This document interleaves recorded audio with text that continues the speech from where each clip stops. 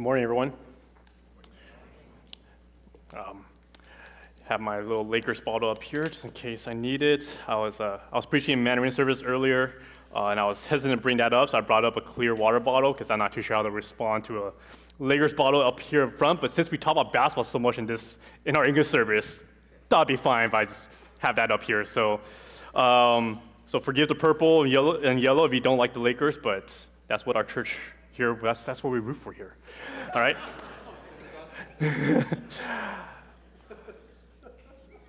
Welcome everyone to SBC 1. This is our English service. My name is Gabe. I'm one of the pastors here. Today is Mission Sunday. And if you're new to our church, if this one time you're visiting us for the mission organizations and your representatives, if you're here with us today and you're getting to know us as well, we've been going through regularly in our English and in our Sunday services here as church-wide through 1 Timothy. All right, and so we're in 1 Timothy chapter 3, and if we were to follow the passages just straight on, we're supposed to be teaching about deacons today, but I didn't know how to talk about deacons and relate that to missions. I'll have to stretch it. I'll make it sound like only deacons are allowed to go to missions if I preach it that way. And so we decided then to skip over that passage. We'll come back to that next week as a church. And this week, we're going to focus in on 1 Timothy chapter 3, verse 14 to 16, which I think is so appropriate for this morning.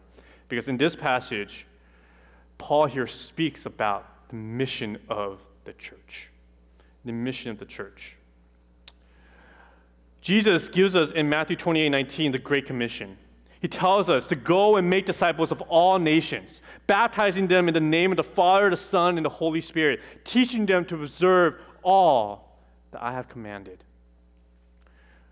Now, we all agree with the Great Commission. There's not much debate about that, right? We all agree that as believers, we're called to make disciples. We're called to be disciple makers. But the question then is, how are we supposed to fulfill that task? How are we supposed to reach all nations? That is indeed the million-dollar question that many churches, many mission organizations are trying to answer.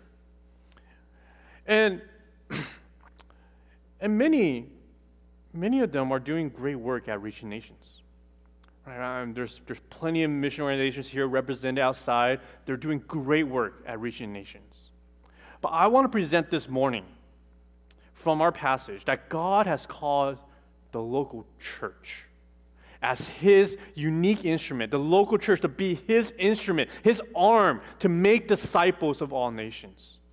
I mean, we see this throughout Scripture, right? From the book of Acts, we see that the apostles, they weren't just doing street evangelism, they were involved with church planting churches.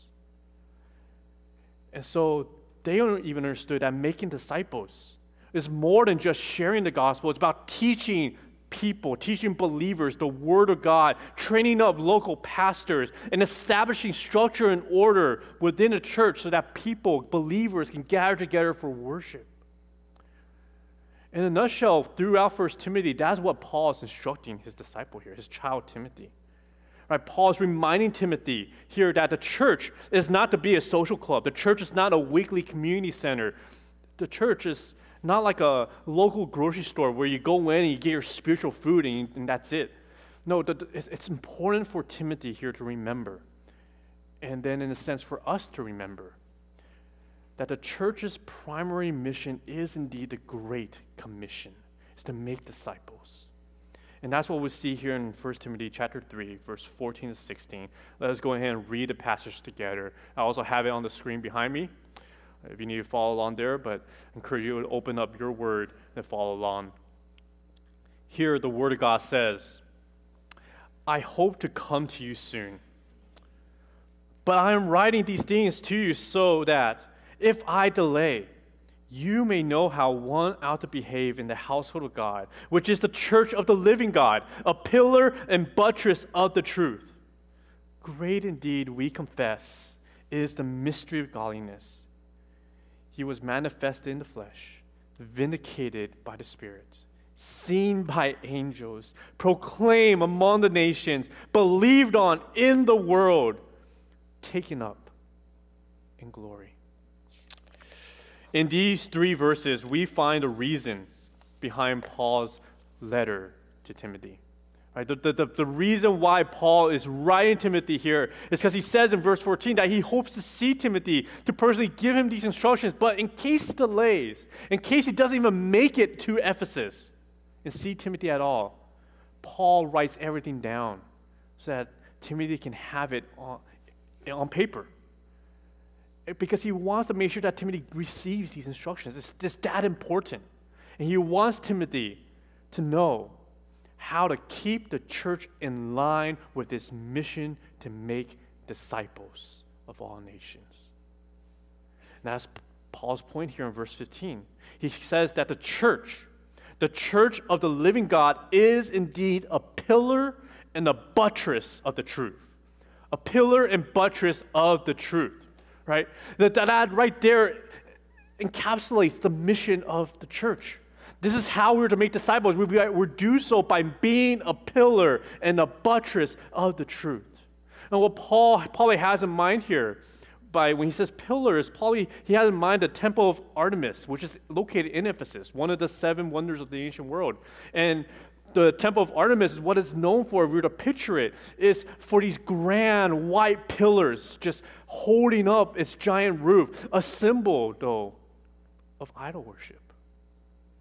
Paul here is saying that the church needs to be like one of those pillars, but only that the church doesn't uphold idol worship. Instead, the church upholds the truth of the gospel. And we're going to see here in these passages, I want to draw out 2 pillars that the church must stand upon to accomplish then this mission of upholding the truth. And the first pillar is this, the proclamation of the gospel, and the second pillar is the practice of godliness. And these then become my 2 points for this sermon this morning. We're talking about proclamation and practice. And we see these 2 points emphasized over and over again throughout this letter. Right? In chapter 1, verse 18, Timothy is supposed to wage a good war by holding faith, meaning proclaiming the truth, and of good conscience, meaning he's supposed to live godly. His conscience is not condemning him for the way he lives. It holds up to what he preaches. In 1 Timothy chapter 3, verse 9, the instructions given to deacons, the passage we skipped over, the spiritual leaders' truth, they're to hold the mystery of faith with a clear conscience. Same concept. Declare the truth, but live it out. And then this all comes together and later on in chapter 4 and verse 16, where Paul encourages Timothy, he says, keep a close watch on yourself, practice, and on the teaching, proclamation. You see, this is woven throughout this letter. These 2 pillars. Paul wants Timothy to build up a healthy church that stays on mission. And in order to do that, a healthy church then must both know the truth and practice the truth. The healthy church must both teach the truth and model the truth. A healthy church must proclaim the truth and live the truth. And so we're going to work our ways backwards through this passage. The first point that we're going to look at, the first pillar, is the church's proclamation. The church's proclamation. Paul, he writes here in verse 16, that the mystery, the church, through the church, the mystery of godliness is revealed. A mystery is meant, we want to solve mysteries. We want to unveil it. We want to see what's behind the mystery. And the mystery of godliness is none other than our Lord Jesus Christ. It's no secret what the church is about. We don't hide behind a facade of events and community service. The church is about making the name of Jesus Christ known to the world. I mean, as Christians, we should delight in every opportunity to make our Lord and Savior known. And that's probably why Paul, when he talks about the mystery of godliness, he describes it in the form of a hymn. Because when it comes to Christ, Christians can't help but sing. We sing because we express our worship and praise to Him. And there's nothing else in this world that gives us greater joy than proclaiming the salvation of our Lord. Great indeed, we confess, is the mystery of godliness. Great indeed, we confess, is the mystery of godliness. Great indeed is our Lord and Savior, Jesus Christ. For he is the one who was manifested in the flesh. He is the promised Messiah who became a man so that he can die on the cross for our sins. Jesus is also the one who is vindicated by the Spirit, raised up from the dead on the third day, a sign of affirmation from God, where God says, Jesus, your sacrifice has been accepted and death has been conquered. Jesus is the one who was seen by angels. You're served by these heavenly hosts, by declared as the King of Kings and Lord of Lords. Jesus is the one who's taken up in glory, exalted to the highest with a name above every name. This is the Jesus who saves you. This is the Jesus where Paul declares, great is the mystery of godliness. The hymn here also reminds us that Jesus did not just die for us, like within these four walls. No, he came here and died for the world. Jesus here, he died for all because God desires for all kinds of people to be saved. We hear Jesus will be proclaimed among the nations, every nation, people here in America, people in China, people from countries like North Korea, people from every continent. That is the Great Commission. The Great Commission is not a side quest, it is the main mission, and we are to be undistracted from that. We are to be focused on it. The gospel of Christ must go out. Jesus must be proclaimed among the nations, every nation, with no exception. Jesus is also to be believed on in the world. And that short statement right there is an affirmation for really how effective the gospel is. The gospel is amazing. I mean, when you look through the book of Acts, if you read through your Bibles, and aren't you amazed that after just a few decades, there are churches planted throughout the Roman Empire? Just a few decades. And yet the gospel went out and churches are planted. Have you ever wondered over the course of time, the course of history, how the gospel has reached and expanded throughout this globe? Or have you ever thought about personally for yourselves the great lengths the gospel had to travel from the early church to your heart today? I mean, great indeed is the mystery of godliness. That's how amazing this gospel of Jesus Christ is. That's how amazing our Savior is. There are two implications that I want to make from this point. First, we see here that the church must proclaim the full gospel clearly. Everything we see in this hymn, I mean, it starts with Jesus' death all the way to his death and resurrection, even talking about his ascension. We need to remember all of that when we talk about the gospel. Our presentation of the gospel must capture the full gospel. It must include everything. And when I mean by everything, I mean even including the reality of our sins and the consequence of hell. That's what's included when we talk about Jesus' death on the cross. Jesus paid that penalty. What is that penalty? It's our penalty. We're not merely telling the gospel to the nations as a feel-good story. We're telling them. We're telling people that they are lost and blinded by their sins and they need a Savior. Or else why would we tell the nations about Jesus? You see, when we consider all this, when we think about all this, and we consider how the Great Commission is our main mission, it really helps focus in our ministries. That every ministry that we do, all the purpose of it should be about proclaiming Christ. It keeps us focused. It keeps us on task.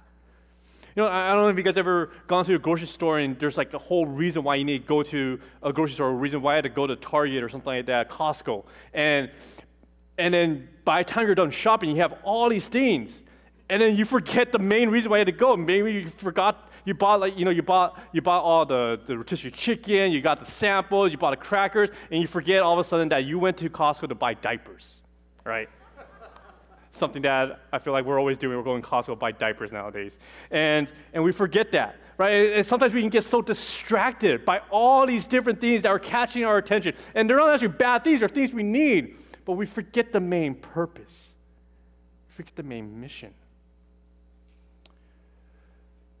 You see, the church We can use programs to attract people. We can provide services that meet the needs of our community. The church can host big events. We can draw in large crowds. We can have VBS and all these different things. But if we do not present the full gospel of Jesus Christ clearly, the church will fail at being the church. And we're talking here about the full gospel, meaning the gospel, when presented, also requires a response. That salvation doesn't just happen unless Jesus Christ is believed on. Meaning there's a cost to following Jesus. And we have to tell people that when you hear the gospel of Christ, it demands a response. That you must repent of your sins, forsake the idols of this world, and submit to Christ as Lord and Savior. This is the full gospel. And when we keep that in mind, it really focuses in on everything that we do as a church. I mean, take, for example, something as simple as the Lord's Supper that we took. What did Paul tell us in 1 Corinthians? He tells us every time we take the cup and the bread together, what do we do? We proclaim the name of the Lord Jesus Christ. Even in that simple action, we're constantly telling the world who Christ is. The second implication is this, that the church must work together to effectively proclaim the gospel. Look here again in verse 16. In the beginning here, it says, "Great indeed we confess," or by other translations, by common confession. The idea here is that the church as a whole, that as a collective, that we are to proclaim the greatness of our Lord Jesus Christ together as one. Proclaiming Christ here then, right? Evangelism, proclaiming Christ, preaching the gospel is not just reserved for pastors or missionaries. This is the whole church being involved on missions. The whole church involved in proclaiming the gospel. See, as a single believer may be able to have the gift of evangelism and be able to share the gospel well and sound very convincing. But when a whole church delivers the same message, the same gospel, along with all the other believers around the world, the same message of Christ, what that does is it forms a rock-solid confession. The Great Commission then is a collective effort. I mean, imagine if an unbeliever walks through our doors, right? Walks through our doors, talks to his friend shares the gospel with him. So he hears the gospel from his friend. Then this unbeliever then gets introduced to an auntie or an uncle in our church. And this auntie shares the gospel with the same gospel, only though it sounds different because she uses her words and her testimony. Then this unbeliever then gets invited to a small group or a community group, and he hears the same gospel expressed again and again, only in different ways. What will happen to that unbeliever? That unbeliever will walk away with a full picture of how that same gospel message can impact so many lives in different ways.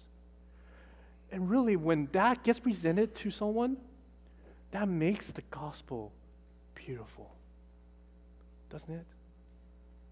This leads us to our second point. The church's practice. The church's life. The church's practice. And yes, we're talking about practice here. And when Paul here, when he's talking about Jesus Christ, when he's talking about Jesus Christ, he's talking about him being revealed as the mystery of godliness. And when we talk about godliness, it is really about our livelihood, the way we act, the way we talk, the way we live. And so godliness here is not just about teaching the gospel. Godliness is about living it out. We put the gospel into practice. And in verse 15, Paul says to Timothy here, he says, "You may know how a Christian ought to behave in the household of God." The word household here is actually the same word being used back earlier in chapter 3, verse 4 and 5, when talking about elders. We covered this last week. And in verse 4 and 5, it talks about elders having to manage his own household well. And so Paul uses this metaphor of a household to talk about family. He's referring to a family. And so what we see here in our passage is that the church then is the household of the living God, meaning the church here is the family of God. It's the family of God. In Christ, we are all indeed adopted as sons and daughters of God. And so as part of God's family, we are then expected to behave a certain way. Right? Every family has their own customs, right? I mean, growing up in an Asian family, we are told that, if it gets hot, you turn on the fan. If it gets cold, you put on a sweater. You don't touch the AC, you save the electric bills, right? Or I remember, at every meal I had to drink soup because that's just what Asians do when they have a meal. They drink soup, either before or after the meal. And then, Chinese New Year money, if you receive that, you don't immediately put that into your savings account.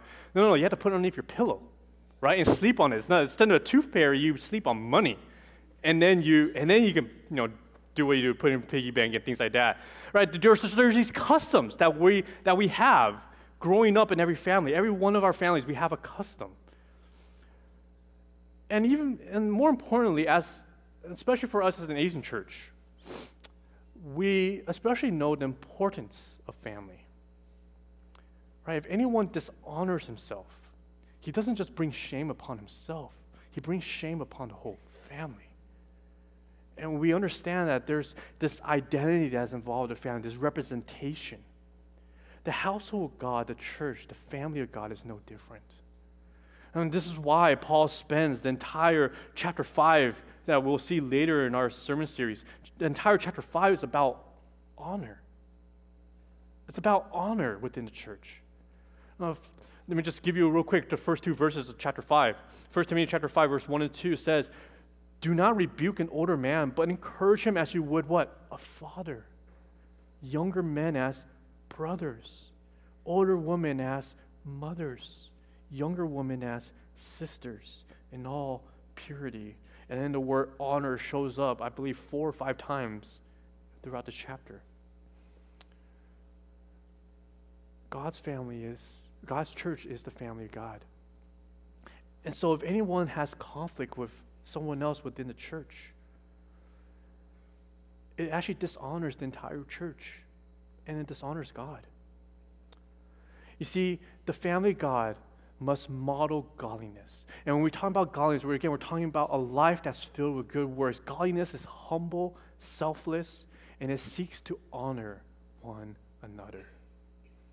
What godliness does, when all of us act in godly ways and live out the gospel, what it does is it unifies the church. And when the church is united, the church becomes a better witness of the gospel to the world. Now, I'm not saying that conflict should never exist in the church, because they do. Conflicts happen because the church is filled with sanctified sinners. And that's true. I mean, we're a family after all, and every family has their own conflicts, right? They have their own fair share of arguments. What I'm saying here is that how a church seeks to reconcile conflicts and promote peace, that matters. That we don't just sweep conflicts under the rug, we take it seriously. That the church understands that the conflict resolution is actually all part of the Great Commission. What does Paul call the gospel ministry? He calls the gospel ministry in 2 Corinthians a ministry of reconciliation. In short, the idea there is that when you're reconciled with God, you're also reconciled with one another. And so when we reconcile, what that tells the world around us is that within this broken world, there can truly be peace found within the church because of Christ. That repentance and forgiveness exists because change can happen. We show the world the true gospel lived out. Again, I want to draw out 2 implications from this point. First, we see here that it's clear that Christians are expected to be part of the local church family. I mean, it says here again in verse 15, talking about how one ought to behave in the household of God. The expectation here is that a Christian is part of a local body. Or else how else do you live out this purpose statement here that Paul is laying out? And so it's important then that we remember this. That it's important that we remember this, that the way we treat one another, the way we are to live out the gospel has to be within the context of the local church. And this is especially important when we send out our own church members on missions, right? Talking about Mission Sunday, so just kind of connected to missions. And when I talk about missions now, I'm talking about global missions overseas. And so when we send out one of our church members on missions, whether it's short-term or long-term, we're sending out one of our very own family members. And like any long-term, long-distance relationship, it's difficult to stay in touch all the time, isn't it? I mean, for instance, whenever one of your kids go off to college, I remember when I went to college, it was hard to stay connected with our family. Right? You had to call, you had to text. They're just connections. The long-distance relationships are difficult. But even though it's hard, it would be dishonoring on our part if we forget to pray for them overseas, if we forget to check in on them, if we forget to support them in whatever they might need in the field. And we should even read their newsletters, right? How many of us, see their newsletters and we just, I have some that's left unread to remind myself I need to go back and read them. But more than just reading them, how many of us should respond back to them with just a short statement of encouragement? Hey, I read it. I'm praying for you. That's all you need to say. I mean, after all, these are our family members. Wouldn't you write back to your own family member if they were to email you an update? We see here the importance of the church. And while we highlight the importance of the local church in the mission field, I do want to say this. Because there are a lot of missionaries out there, and maybe some of our own who are visiting us today, missionaries and organizations, that maybe perhaps it's difficult to work with a local church because there's no local church available in the field. And that can be the case, right? In many places, there's either no church or the church is underground because of persecution. And yet, what that tells us here is that we need to make sure we follow the example that's laid out in the book of Acts. That the Great Commission, God here shows us the Great Commission is carried out through the hard work of evangelism and church planting. And so local churches are central to missions, central to reaching the nations. That means when we talk about missions, we need to think about one of our end goals, one of the many goals in missions, other than just evangelism, is indeed to plant churches. And that takes a lot of time and effort. Right? Planting a church takes a lot of time and effort. For us to even have a church here today takes a lot of time and effort. There's no shortcuts when we talk about planting a church. It involves evangelism, discipleship, training, equipping. You're not working just to convert unbelievers, but you're working to train new converts to mature in their faith, to become spiritual leaders and pastors. And again, there are some places where there are no churches because there are no Christians. Or maybe there's so few Christians and they're scattered and persecuted and they're unable to gather together as a church. And so circumstances can indeed dictate whether or not local believers can gather together as a church. But the reality of all this doesn't undermine the importance of the local church. Instead, what it should do is to spur us on to greater prayer and action, that one day a church will indeed be planted in that area as a light for the gospel to go further. Local churches, all Christians belong to local church. Our second implication is this, that church division can severely undermine gospel ministry. All right, there are many people whom we might know personally who grew up in the church but later left the church. And it's not because they thought the teaching was bad or they disagree with the whole, what we teach from the Bible, because what we teach from the Bible is true and it's good. But what they see is they see the hypocrisy of the people within the church. They see the church get stuck in ongoing controversy. They see the church fail to forgive and reconcile one another. They see a church lack compassion or abuse authority. And these conflicts, these divisions, what happens is they undermine the mission of the church. Right? Instead of drawing people to Christ, it drives people away. And more than that, conflicts can distract the church from carrying out the Great Commission. Right? A team can't win a game if everyone's looking out for their own stats. Or an army can't carry out a mission if no one wants to back each other up and watch each other's backs.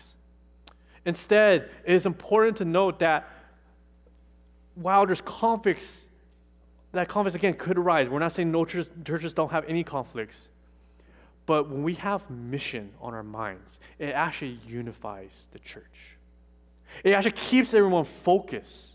That it reminds everyone that the church is not about them. It's not about their comfort. It's not about what you can get out of it. What the church is about the glory of Christ and how each of us are uniquely gifted to play a role for that mission. On this point, I want to spend some time encouraging, especially our visitors today, the representatives from different mission organizations and missionaries here. First, I want to thank you all for being with us here today and taking your time to be out there, to sharing what's going on in the field, sharing what's going on in your organization, and even your own lives with our people here. And we recognize that you have given your time, your energy, your life to answer the call to ministry from God. And so when I was thinking about, from this passage, how can we best encourage your ministry, especially for those of you who are focused on overseas ministry, to unreached people groups, where it's difficult. What I realized when I was thinking through this is that one of the best ways that we as a church can support you, encourage you, is to show you that we too are carrying out the Great Commission here. That we are eventually all on the same team. That more than just giving you financial support, which is important, more than just praying for you, which is, again, prayer is super important, I also want to encourage you all who are here with us. I want to show you that here at FCBC Wana, we want to show you that God's at work here within our church. Because when you see the gospel being modeled, being preached at here in the lives of our own members, I think that will strengthen and encourage you to go back out and do the same. You see, when you see that we're united together like this, that our church is also on mission together, we realize that all of us are together for the gospel. All of us are united for the gospel. That we pray that when you come visit us here, for those mission organizations who are with us, we pray when you come visit us that you don't see us arguing over finances or church buildings. We're not arguing, fighting over programs. We're not spending all our time and energy consumed with resolving conflicts between immature believers. Again, those things happen. But I pray that when you come here and you hear from us, that you see our focus of our mission, of God's mission, just as you guys are doing as well. That we're not just sending you guys out, supporting you guys, and we're just sitting back. But we too are running hard alongside with you. Only that God has called us to our different places and areas. And I want you to see that. And I pray that our church can be that kind of model and example for you so that you can also have confidence in God. So that you can also have confidence in the gospel. So that when you see the gospel at work here, you can carry that confidence as a beacon of hope for you, that you can go out and preach the gospel and see the God at work out in the field as well. I pray that here as a church, we can become a beacon of hope for you, a model of godliness, an example to follow. So that's what we see here. That the mission of the church is both done through proclaiming and practicing the truth of Christ. The big idea for this morning's message is this, that the mission of the church is to be a trustworthy witness of God by proclaiming and practicing the truth of Jesus Christ to the world. Again, we may not all be missionaries here. Some of you are. Some of you, maybe God's tugging on your heart, calling you. I pray that you will respond and explore that call. But not all of us are called to go to a foreign nation. Not all of us are called maybe to go to a people group that have not heard the gospel. But as we see here in our passage, that doesn't mean that we are not on mission for God. We are all together in on this. That as a church, we must continue to proclaim and practice the truth of Christ. That we show the world what true life looks like, and we proclaim to the world who Christ is. As we conclude here, I do want to just invite up the worship team to actually come back up, because I'm going to get close to the ending here. So as they come up, I'm going to end the message here. I do want to bring us back and look upon this hymn. One last look at this hymn, because this hymn really is at the center of it all. Because this hymn, what it does, it brings us back to the heart of God. It shows this heart that's expressed, that we saw earlier in 1 Timothy, where it says that God desires all people to be saved. All people, not meaning every single person in this world, but all people as in all kinds of people, from every nation, every tongue, tribe, and language. All people as in the rich and the poor, from the kings to the servants. God here is at work today because the task remains incomplete. Incomplete. And the mission of the church really, at the end of the day, is God's mission. I pray that will encourage you, because if this is indeed God's mission, then God will not be defeated. He will not allow one drop of Jesus' blood to go to waste. And Jesus says, even in Matthew 16, that on this rock, meaning on this confession that we all share, I will build my church, and the gates of hell shall not prevail against it. And that's the promise that we all carry today. That's the promise that we get to have, to put our hopes on, put our strength on when we carry out the Great Commission. God is at work today. God is at work today, and God will work through the church to bring the gospel to the nation. That's the power of the gospel, the mystery of godliness, which in a hymn-like form, this is what it may sound like today, that the mystery of godliness is indeed Jesus Christ, the majestic Lord over all, humbled himself as a servant, the King disrobed of grandeur, God in the form of man emergent. So that at the cross we come to see the apex of our sins, the Son of God nailed to the tree. Our debt was placed on him. But as the story goes, God's plan remains that this is not the end. Jesus conquered death, rose from the grave so that our new life begins. Jesus now in heaven reign. Man and angel take a knee that this is Christ, the Savior King, for all the world to see. Come believe in Jesus. He is the one the church proclaims, for there's no one else we'd rather have. All glory to his name. Father, may you bless this word this morning. It's in Jesus' name that we pray. Amen. Church.